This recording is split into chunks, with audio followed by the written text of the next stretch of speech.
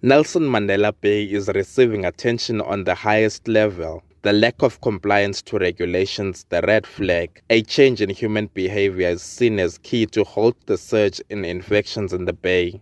Residents in the metro have also witnessed the high level of non-compliance.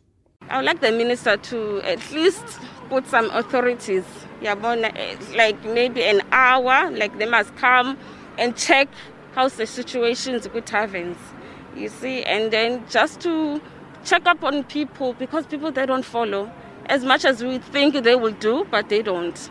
Residents also want to see action against transgressors.